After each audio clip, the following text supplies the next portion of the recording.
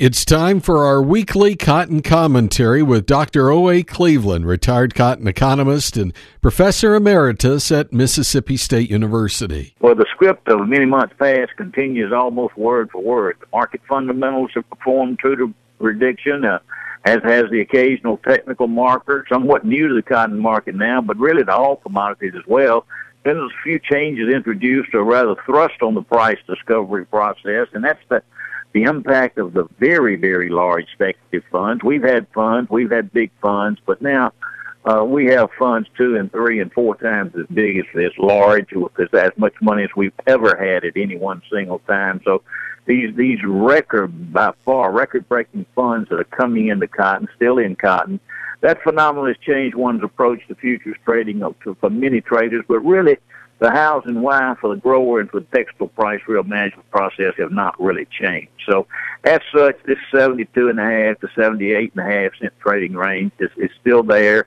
It's holding. It most likely will hold, in my opinion, with them potentially, as we've seen, maybe a little bit of bleeding on either side, but still the dominant range. Now, as I say, I expect this to hold, and we could see some challenges to the top side. Would like to see that, but I personally don't think we'll be able to break out above that level. Now, exports and mill demand continue to be very firm, and that's certainly very positive. Grower marketing has been very orderly across the U.S. and really for much of the world. The biggest problem, if it's certainly not a problem to the grower, has been this risk management that textile mills have faced, and they've led to this higher price. They're their own worst enemy there. But for the other traders, it's all been blue sky. Now, as I say, the trading range is going to continue, but it may be a bit more interesting. That is, it may be a bit more volatile. First, now looking at U.S. export sales and shipments, they were just absolutely out of sight this week. Net sales both years over 500,000 bales, of 509,100. The breakout was 367,000 plus running bales of Upland for this year's shipments and 13,500 running bales of Pima for this year's shipment. And a huge number, 125,000 round numbers of Upland were sold for the 2017-18 shipment. Now, that's a big number for the next year's shipment in sales volume. So a lot of opportunities in textile activity this past week.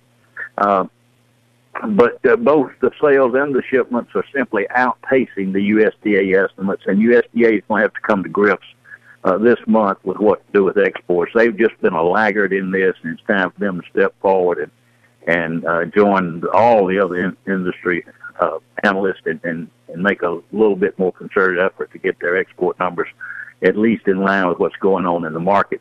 Additionally, the latest CFTC on-call report just simply says that the mills are digging themselves a deeper and deeper hole. They continue to add fire, I would have to say, to the market.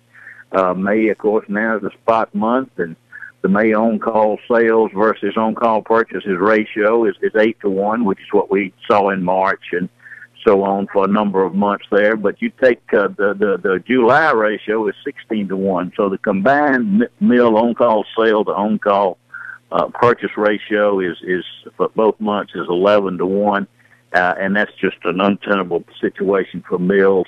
It's, in a sense, we can say it's even more bullish, and is more bullish than what we saw in March. But that's not to say that this more bullishness, as I phrase it, says more higher prices. I will say we will continue with these prices where they are now. It lessens the chance of a trip to the downside. I don't know that it increases the possibility to break above 78.5 cents, but it just gives us more support to hold the downside. Personally, I still am of that old ugly guy that doesn't think we're going to go above 78.5 cents. I just do not see it.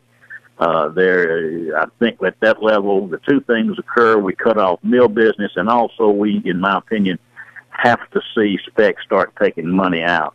And if specs take money out, that offsets the bullish aspect of the mill on-call sales report. You've been listening to the weekly Cotton Market Commentary with Dr. O.A. Cleveland, brought to you by Cotton Incorporated. Find out more online at allagnews.com.